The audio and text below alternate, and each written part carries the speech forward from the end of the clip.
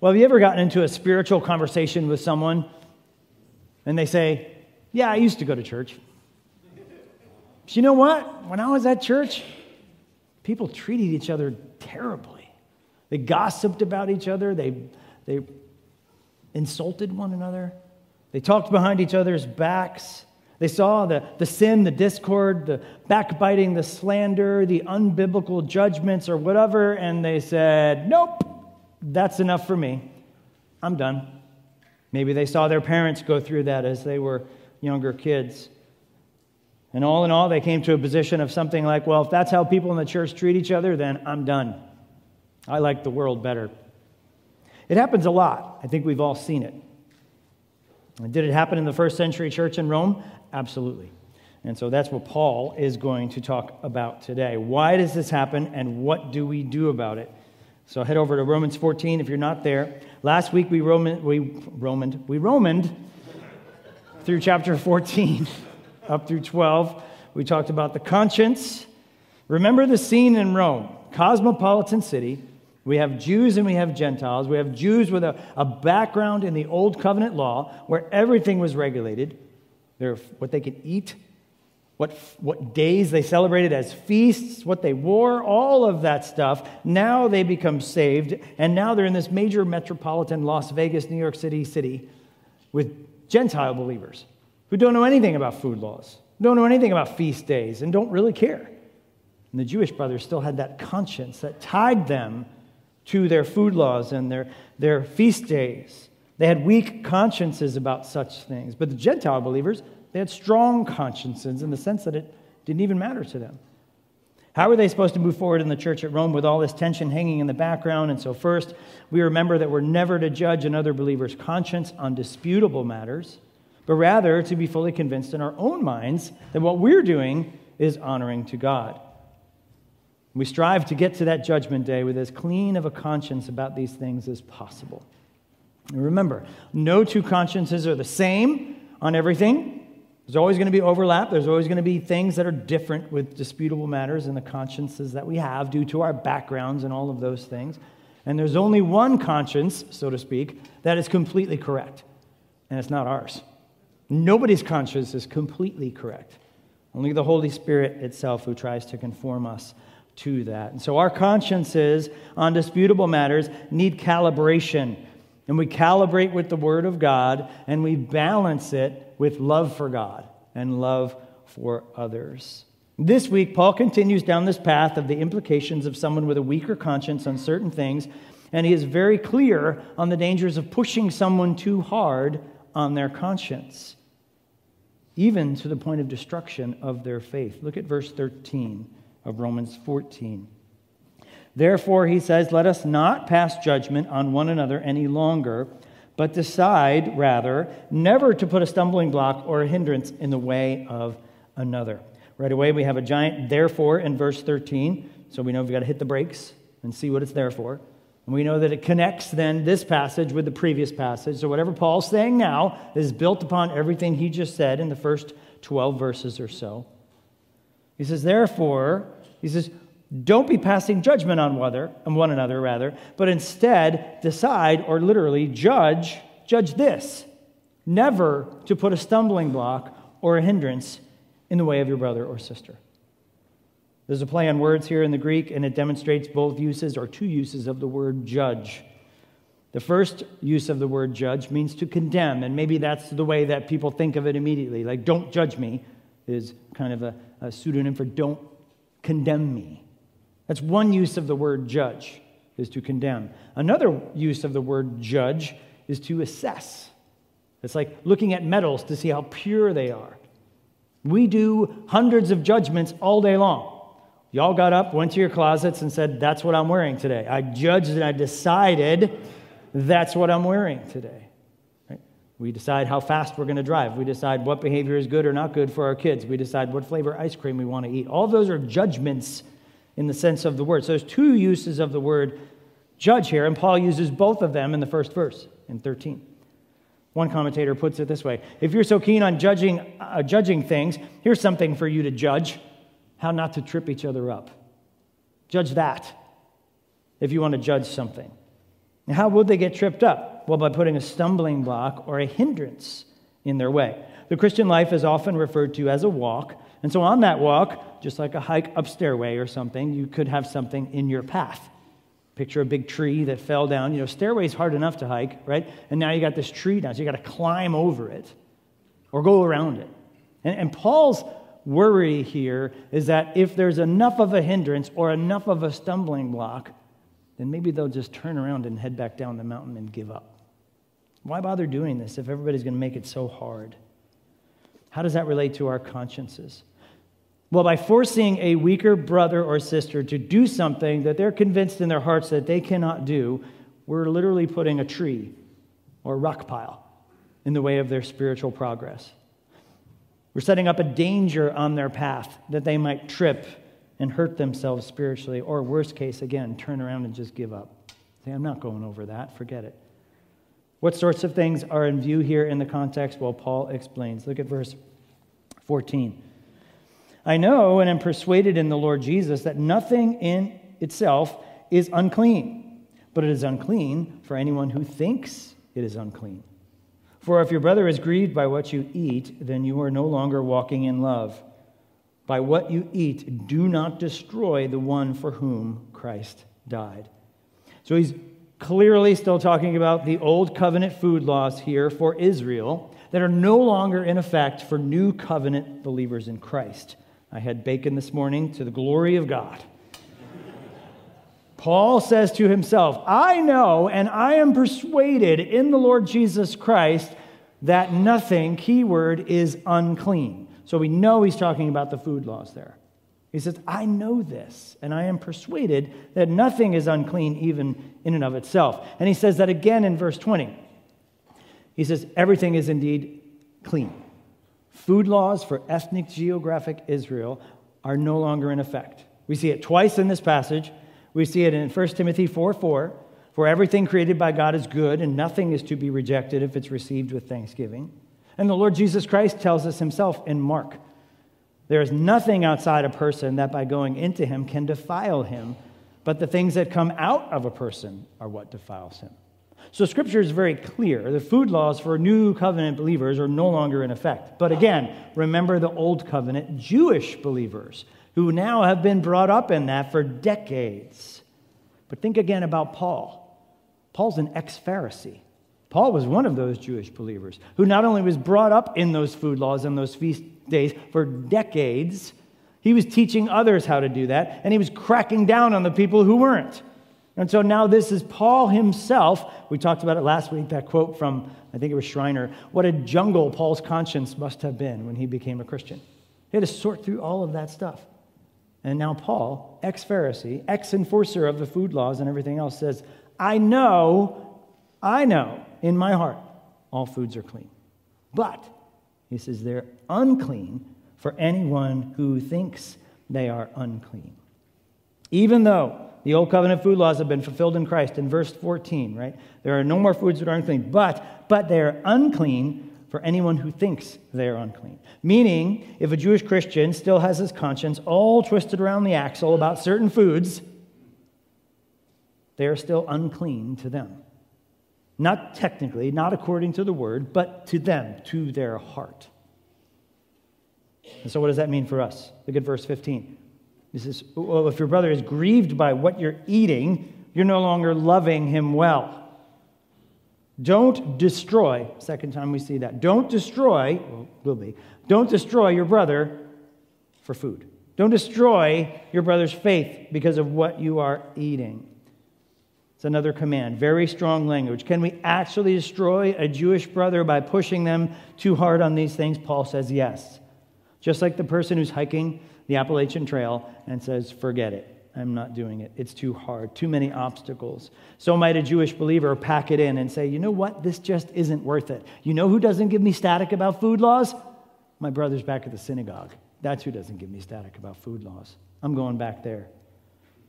Dr. Schreiner puts it this way. Paul fears that the weak may abandon the faith and return to the synagogue.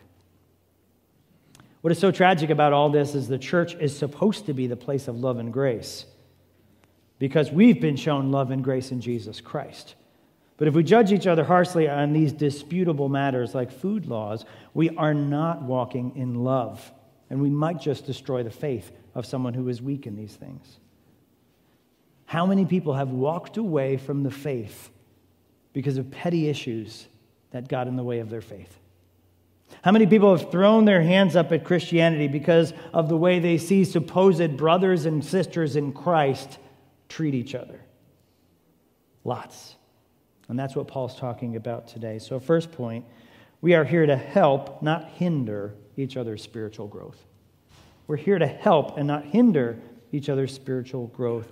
The Apostle John puts it like this: whoever loves his brother abides in the light, and in him there is no cause for stumbling. If you love someone, you're not going to make them stumble. You're going to make their path as clear as possible for them to walk and grow in maturity. And once again, we're back to love. I feel like the last month we've been back here time and time again. Greatest commandment: love the Lord your God with all your heart, soul, mind, and strength. What does that look like? Well, loving him with everything we have, including our relationships, which bend out horizontally then. We love each other as much as we love ourselves. In order to love God the way we need to, we have to love our brothers and sisters as much as we love ourselves. Paul says you want to love them? Stop making it so hard for them. Stop giving them static. You want to judge something? Judge this: how I am doing at making the spiritual growth path of my brother or sister as clear and smooth as possible. Judge your own selves in that. Am I making it harder or easier for someone else to follow Christ? We are here to help, not hinder each other's spiritual growth. There are dozens of one another commands in the New Testament, right?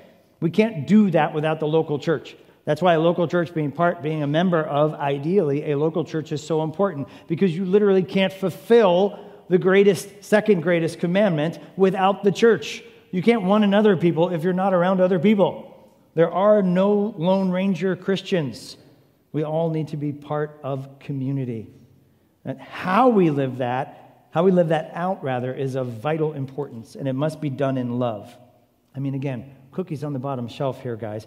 The idea in making and maturing disciples is to help each other be mature, not hinder each other. So how can we practically do that? Once again, the answers are not in the extremes. One extreme says, well, everything is a hindrance to me in the church. I can't go to church because no one talks to me. I can't go to church because everybody else is married and I'm not. I can't go to church because I don't have kids, and it seems like everybody on the planet has 9 kids. I can't go to church because I'm not as spiritually mature as everyone else, and I feel awkward.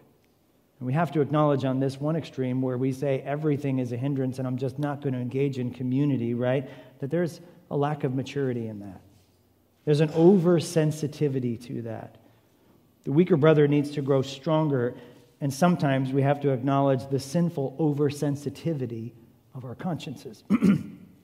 We can do a lot of things to stop us, or excuses to not go to church, right? In other words, the prescription for everything is a hindrance to me in the church, so I won't go, sometimes, guys, is a nice warm bowl of get over it. Sometimes we just have to do that. I love you. I really do. You guys all get A's because you're here. But sometimes we can put a lot of excuses in the way of going to church, right? That's one extreme. Everything's a hindrance. But the other extreme is not right either. Nothing's a hindrance. I'm never going to speak into someone else's life. We're called to be in each other's lives, and that means speaking up where we see sin. And hopefully others calling out sin in our own lives as well. Some obstacles are put in our path not to block us, but to cause us to grow as we need to go around them and overcome them. That's part of the church. That's part of maturing. And so if we have another extreme where we say, don't say anything to anybody, don't even think of putting an obstacle in someone's path, that's not right either. There's got to be that balance, once again. Some obstacles are to grow us, not to block our faith. We just kicked off a new year of our shepherding program for members this week. So encouraging. But shepherding means accountability. and submitting to one another and being helped spiritually. So the application of this is not that everything in church is a hindrance, so I won't engage. And neither is that nothing is going to be a hindrance because I don't want to say anything to anybody and be a cliquey social club where we never talk about things. But rather, it's the balance of having a correctly calibrated conscience according to the Word of God, balancing that with love and speaking the truth when we need to, but not putting any unnecessary stumbling blocks in the way of our brother or sister about disputable matters. We have freedom in Christ, but we have to make sure that that freedom is used correctly and properly. Otherwise, the gospel can be seen in a negative light, and that's where Paul goes next. I'm going to take a little spray encouragement here. Talk amongst yourselves. All right, verse 16. It says this, "So do not let what you regard as good to be spoken of as evil. For the kingdom of God is not a matter of eating and drinking, but of righteousness and peace and joy in the Holy Spirit. Whoever thus serves Christ is acceptable to God and approved by men. So then, let us pursue what makes for peace and for mutual upbuilding." Paul answers the question, why is this so important that we get this right? Because it affects how unbelievers see the gospel. That's right. How we treat each other in the church doesn't just stay within these walls. The world is watching, and the world watches how we treat each other in the church, how we treat Christians, how we talk about Christians.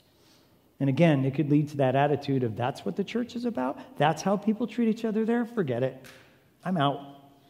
Freedom in Christ is a good thing. Not being under the rigors of the ceremonial law for Israel is a good thing. But if we use our freedom as a club to beat our weaker brother or sister into submission, the world sees that. And the gospel's distorted. I wonder how many Jewish Christians in the first century actually did walk away from Christianity because of how ecstatic they got about food laws or ceremonies or feast days or how they dressed or whatever. It had to be a thing back then. It is a thing today as well. This is what Paul means when he says, what you regard as good, which is freedom in Christ, could be regarded as evil. People would see the way then you treat and judge incorrectly and harshly your brother or sister on these disputable matters. And what you see as good, which is true, freedom in Christ, is now seen as evil, is seen as bad. Why? Because you're missing the point of the kingdom of God. It's not about feeding your own appetites and shoving your freedom in Christ in your brother's face. It's about righteousness, peace, and joy in the Holy Spirit. That's what it's about. If your Jewish brother with a weak conscience can't eat pork with a clean conscience, for crying out loud, be sensitive to that, Paul says. Don't mock him. Don't make him do it. Don't shove your freedom in his face. Excuse me, Abraham, pass the shrimp wrapped in bacon over here this way, please. They're serving Christ. That's how they're honoring God. Like we said last week in verses 5 and 6 of chapter 14. One person esteems one day as better than another, while another esteems all days alike. Each one should be fully convinced in his own mind. The one who observes the day observes it in honor of the Lord. The one who eats it in honor of the Lord, since he gives thanks to God. While the one who abstains in honor of the Lord and gives thanks to God. Don't be mocking them for that. Don't be judging them for that. That's how they're serving the Lord. That's how they're thanking the Lord. He drops another command in verse 19. So then, pursue what makes for peace and mutual upbuilding. First of all, again, what's the context? Where is this taking place? The church. It's taking place in the local church, the church of Jesus. And Paul says the church must be a place of peace and mutual upbuilding. Again, the church is not a place where we try and get our own way, where we try and have our own appetites and preferences satisfied. We have to have an eye towards others, especially the spiritual health and maturity of others, considering our own needs as less important than others. Here's the second point. We are to seek mutual growth, not self-gratification. We're to seek mutual growth, not self-gratification. The old commentator Murray puts it this way. When questions of food and drink become a chief concern, then it is apparent how far removed from the interest of God's kingdom our thinking and conduct have strayed. In other words, you've lost sight of the main point of church, which is to glorify God, not glorify yourself, not feed your own appetites. You're to seek mutual growth, not self-gratification. Jesus also put it strongly in Matthew chapter 6, in verses 31 through 33, where he says this, "Therefore, do not be anxious, saying, 'What shall we eat?' or 'What shall we drink?' or 'What shall we wear?'" Okay, these are the obsessions. "For the Gentiles seek after all those things, and your heavenly Father knows that you need them all. But seek first the kingdom of God and his righteousness, and then all of those things will be added to you." We've got to keep the order correctly. We can't just seek these ways to satisfy our own selfish appetites, and then we'll seek the kingdom of God. No, we seek the kingdom of God first in peace and mutual upbuilding about disputable matters, and then we'll see fit how to satisfy our own desires and the desires of the others. So how do we apply this in the church today, right now? I'll give you, again, two more extremes to avoid. It's not about us, but it's neither all about others either. Reality, of course, in the middle is a balance. It's about God. First, it's not all about us. Just because we feel about a certain way, about a minor issue, it's not our job to convince our brothers and sisters in their conscience of our way of thinking. We aren't the Holy Spirit. The Trinity's full. There are no more job openings in the Trinity. You are not the junior Holy Spirit in trying to convince someone to come around to your way of thinking on a minor, disputable issue like food. Here's a noble concept. You might be wrong. I know we don't like to think like that as Americans. We're all wrong about something. Maybe we're off base on something. And you're going to go around and try to recalibrate someone else's conscience on a minor matter. That brings up the point, right? We are talking about disputable matters. We're not talking about first-order doctrinal issues like we talked about last week. And how to tell the difference of them? Two things I'll give you. How clear is the issue in the Bible, and how close is it to the gospel? How can you tell what's a disputable matter and what's not? How clear is it in the Bible, and how close is it to the gospel? The example we used last week was from the church in Galatia. The position was circumcision, which was the sign of the covenant of the old covenant, right? The law. And one party said that is still required for Gentile believers to follow this sign of the old law for salvation. It is extremely clear in the Bible that that is not the case. We are saved by grace alone, through faith alone, in Christ alone, not by observing the law. So it's very clear. It's also very, very close to the gospel. We're talking about salvation here. If someone says you need to follow the old law in this way in order to be saved, we're talking about the gospel right there. So it's very clear, and it's very close to the gospel. And so, sorry, whatever your conscience might say about this is wrong. That's how we calibrate our conscience. That's how we tell what is a disputable matter. Food laws, for example, very clear in Scripture that they have been fulfilled by Christ and are no longer in effect for new covenant believers. But how close is it to the gospel? Well, if you're going to say it's for salvation, then it becomes very close. But if it's, as Paul says, a disputable matter, it's not that far away. Let them be what they want to be. Let them do what they want to do. Again, the difference that Paul comes down on circumcision versus the food laws is very, very different. And what about the other extreme? So if it's not all about us, neither is it really about the other person completely. Why? Because then we're getting into people-pleasing. Then we're getting into the idolatry of, I wonder what they think. Then we're getting into the idolatry of trying to please everyone with all of their different preferences, which never works. Never works anyway, and it definitely doesn't work in the church. This is where the victim mentality starts to creep into the church. This is where CRT and the idea that we're all oppressed in some way because of our identity and our feelings are not being recognized. And so if you don't do exactly what I want you to do, then you're doing violence and harm to me. And it's not all about other people either. We can't cater to other people's right? The extreme. We can't just be chasing other people's opinions the whole time. And again, another example to illustrate this would be homosexuality. Again, crystal clear, with blinding clarity, that homosexuality is universally condemned as sin in the Bible, in the Old Testament and the New Testament, and from Jesus himself, and in church history, not to mention good old common sense. But some may say, I don't feel that that is true. And so guess what, church? You have to cater to my needs, to who I am, to my identity. Wrong. We do not. That's not what the Bible says. And so it's not all about us. Neither is it all about just trying to satisfy everyone else's thoughts about who they are and how they need to be loved. Jesus gives us this answer once again from the Gospel of Matthew. Jesus told his disciples, this is our attitude. If anyone would come after me, let him deny himself, take up his cross, and follow me. That's what we're called to do, especially in disputable matters, especially when we're talking about these things. We're called to deny ourselves, take up our cross, and follow me. Why? Because we still have sin in here, and sin impacts us on a daily basis. Sin affects everything that we have, even as Christians. It could creep in. Pride creeps in. Distorted views creep in, right? Immature views from the Bible creep in. Maybe just a lack of biblical knowledge creeps in. We don't understand. And that affects the way we live. So we have to remember, I might be wrong. I have to deny myself, take up my cross, and follow me, instead of just push my own way. Instead of just cater to everybody. We have to cater, in a sense, to pleasing and honoring the Lord Jesus Christ. Look at verse 20. Paul says, do not then, for the sake of food, destroy the work of God. Everything is indeed clean, but it is wrong for anyone to make another stumble by what he eats. It is good not to eat meat or drink wine or do anything that causes your brother to stumble. The faith that you have, keep between yourself and God.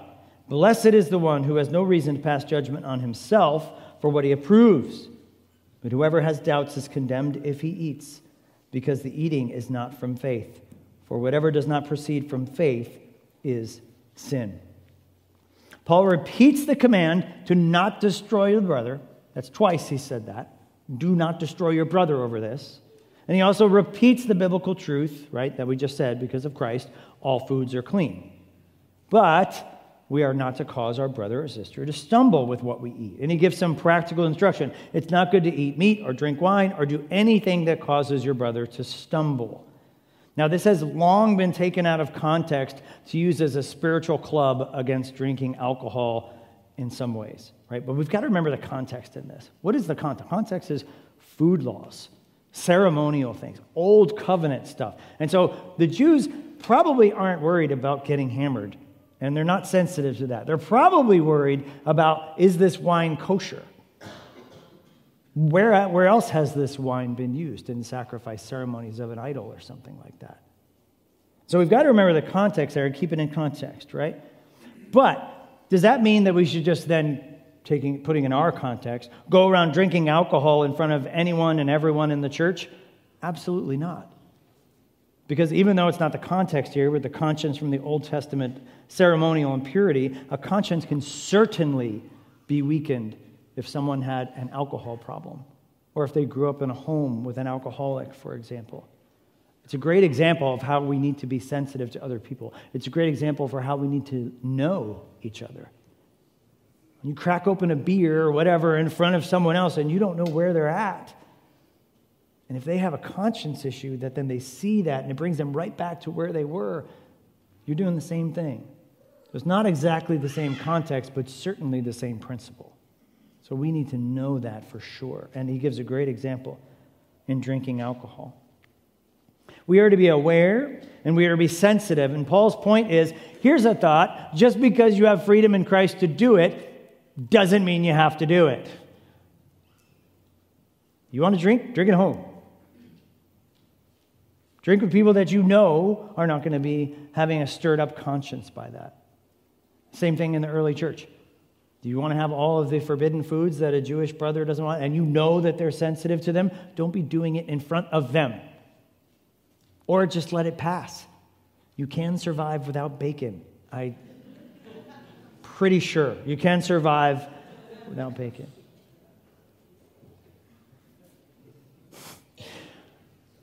Doesn't mean we have to express our freedom in Christ all the time. And in fact, again, going back to what Jesus said, what did he call us to do? Deny yourself. Take up the cross and follow me. Verse 22 clarifies, what do we do here? It says, the faith that you have about these things, keep it between you and God. You want to be blessed and you want to be happy? Make sure your conscience is clear about what you're doing with yourself, and make sure your conscience is clear about what you're doing in front of your brother and sister. Isn't that right? The Bible tells us how to have a happier Monday, right here. You want to be happy? You want to be blessed? Start here. Have a clear conscience between you and God about what you're doing. Make sure that that is honoring to God and balanced with love for others. And have a clear conscience with what you're doing with your brothers and sisters. That will lead to joy. Everybody's after joy and blessing. Then in verse 23, he drops the theological formula here. Whoever doesn't have this clean conscience is condemned in doing whatever conscience is condemning him about, because he doesn't do it with faith. Faith here, again, doesn't mean saving faith. There are two uses of the word judgment and two uses of the word faith. It just means a belief. Calvin said it's a fixed persuasion of the mind, or a firm assurance, and not of any kind, but what is derived from the truth of God. So you better believe that what you're doing is good, and you can do it with a clean heart before God, and it's biblical. In other words, if you're waffling or hesitating about doing something, and you feel guilty about it for doing it, or even thinking about doing it, don't do it. Don't wound your conscience like that. If your conscience is bothering you about it, don't do it. Whatever doesn't proceed from the faith of a clean conscience is sin. Here's the point. We are to act in ways that are consistent with our consciences. We're to act in ways that are consistent with our consciences. Now, a couple major caveats here. Last week, we talked about our consciences, again, the need to be calibrated. Just because we feel a certain way on an issue doesn't necessarily mean it's right. We have to look at these things biblically in the Word of God to see what the actual truth says. There are lots of people that are walking around in this world that have conscience issues about something that have never read what the Bible says about those things. Read what the Bible says about those things, and it'll be wonderful how the Holy Spirit then will show you where to go. Don't just go on hearsay. Don't just go on what the guy on YouTube said. Don't just go on your upbringing. See for yourself what the Bible says. Calibrate your conscience using the Bible, but then you have to balance that with the love of God and others. That part is massively important. If we are fully convinced in our mind that we are doing what the Holy Spirit and God tells us to do, and yet we look in the rearview mirror and we see a trail of conflict and destroyed relationships, you're not walking in love. Something's wrong there, because that will bring peace and righteousness, as we just heard. And so first, we remember our consciences have to be calibrated. But second, when I say our consciences, I mean the royal hour. All of our consciences, right? We have to be aware of the consciences of our brothers and sisters. I'll give you another example of this that is right in the bullseye of this passage as far as application. It's the Lord's Day. Sunday. Now, cards on the table. You know my conscience on this. I've shared it all the time. I believe that the Sabbath is still in effect, and it has been called the Lord's Day now. It's Sunday. We commemorate it just like the early church did. And so Sunday is reserved for two things, worship and rest. It is special. It is different than all the other days of the week. And it happens on Sunday when we come together and when we worship together, when we grow in the faith, and when we rest. And that's Sunday. That's not Thursday night or Tuesday morning. That's Sunday. Now, how do we worship and rest? That's where the rub is, right? How do we worship and rest? This is not as clear and not as close to the gospel. So therefore, how you observe the Lord's Day is a classic disputable matter. Okay? This is right where this passage is talking about. How we are celebrating the Lord's Day. How we honor God. We had a great discussion in care group last week as we had people from all different types of backgrounds and convictions. Okay? It's hard to, again, escape the reality that item number 1 on a Sunday is gathering together to physically worship God, which you guys, again, all get an A+ on, right? But then afterwards, what does that mean? How do we worship and rest? People have different ideas of what that looks like. Having friends over from church and talking about the sermon or spiritual things, getting to know them, laughing with them, is restful maybe. Some people think tinkering with a hobby is restful. Others find naps restful. I hope that I nap to the glory of God after this. Maybe even some of us find watching sports ball on a Sunday afternoon restful. Maybe some of you find that idolatrous. I'll leave that up to you to sort that out. If you grew up in a background that held the Lord's Day, that had lots of regulations that your parents inflicted on you, and now you have to try and flesh out what that looks like, you're going to probably have some conscious issues about that. For example, you might not go to movies on Sundays because you never went to a movie on a Sunday. And the thought of going to a movie on Sunday makes your conscience go, I can't do that. Going out to dinner, spending money on a Sunday. Lots of people were growing up in that tradition where it's like, we don't do that. And do we give that a second thought? Classic disputable matter that we're working with today. And so don't think for a second that we don't have to worry about this because this is about Jewish people and their weird laws. No, this is exactly what happens today, and the Lord's Day is a classic example of that. So to push through, so pretend you said, hey, let's go out after church. And the person's like, I don't know, I don't like doing that. I don't like spending money. I don't like going to a restaurant on a Sunday. First of all, y'all need to speak up. You need to say that. And you say, hey, quick chat, can we go over to my house or do something else? Because I really don't feel comfortable doing that. So you need to do that. But then the other person, now that's on you. You can't be like, what? Seriously?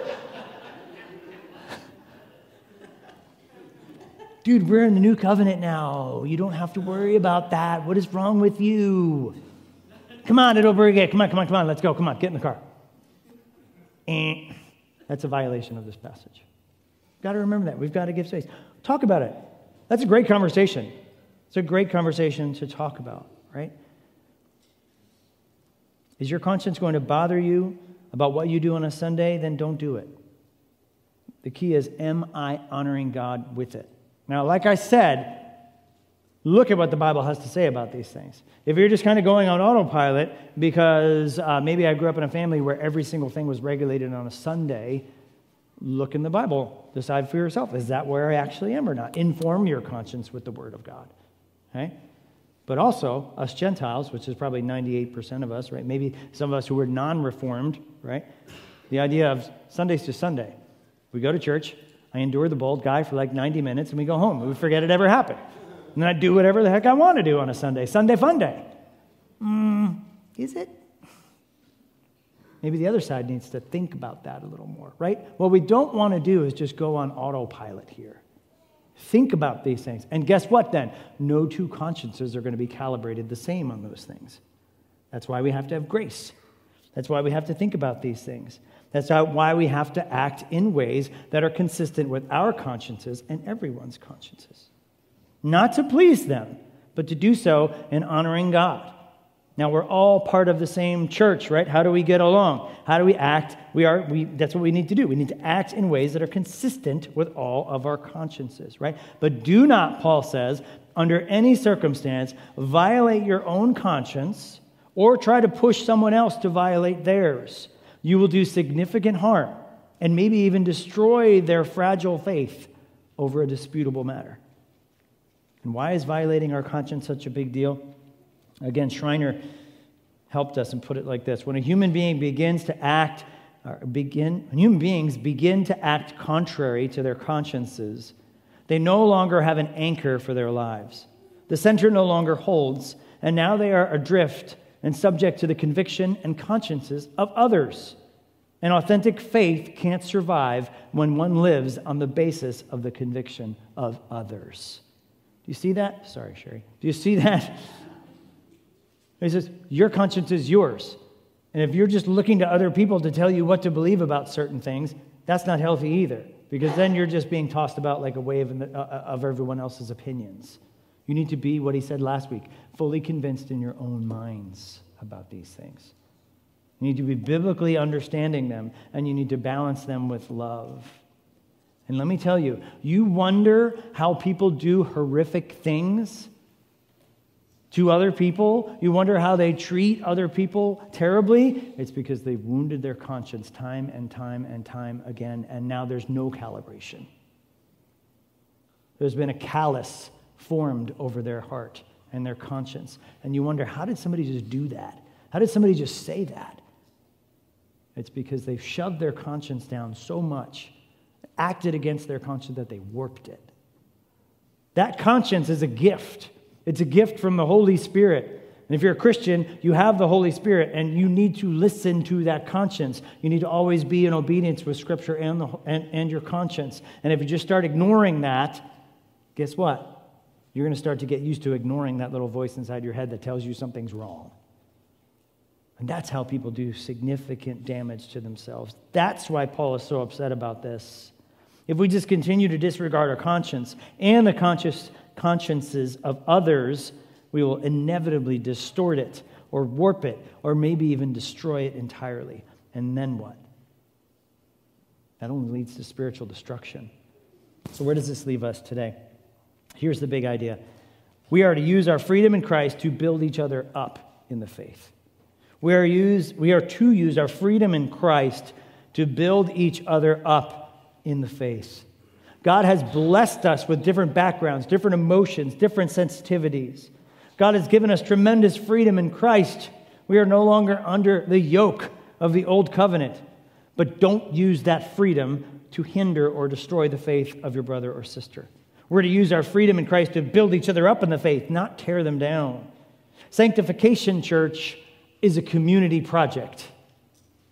This is where, again, the evangelical, non-denominational, squishy, mega seeker church, right, has done great damage to this because it's all about me and Jesus.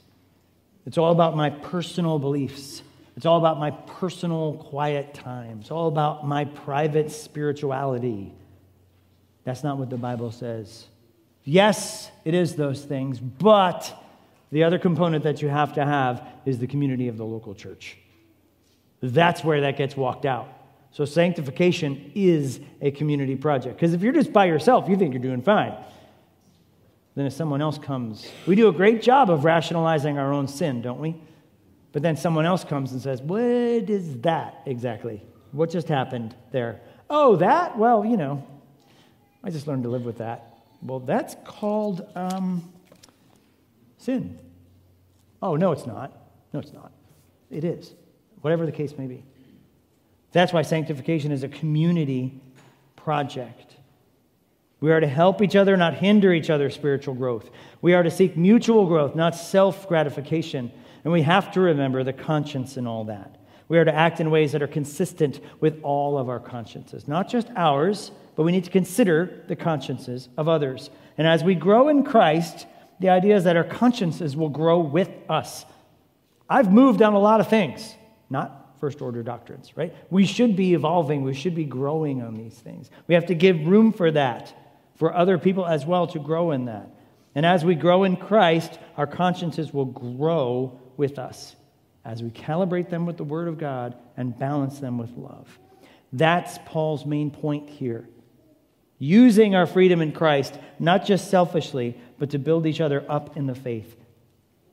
I think we've all met people who refused to go to church because of bad experiences, of how people treated each other. Church, let's not let the good here at Highlands be spoken of as evil. Highlands, let's seek to be legit, authentic, biblical followers of Christ who use our freedom in Christ to build each other up in the faith and not tear each other down. Let's pray. Father, we thank you for this word. In many ways, it's hard for us to picture this strife in the early church because these things might be removed from us in the freedom that we have in Christ. Not many of us are of Jewish descent where we're familiar with these things, but Lord, we quickly come to realize that these things are in our lives today. That everyone's conscience is calibrated a little differently. That everyone has sensitivities about things that might be different from ours. And we pray that we would use our freedom in Christ to build each other up, to not put hindrances or tear the faith of our brothers and sisters down. We ask this for your glory. In Christ's name, amen.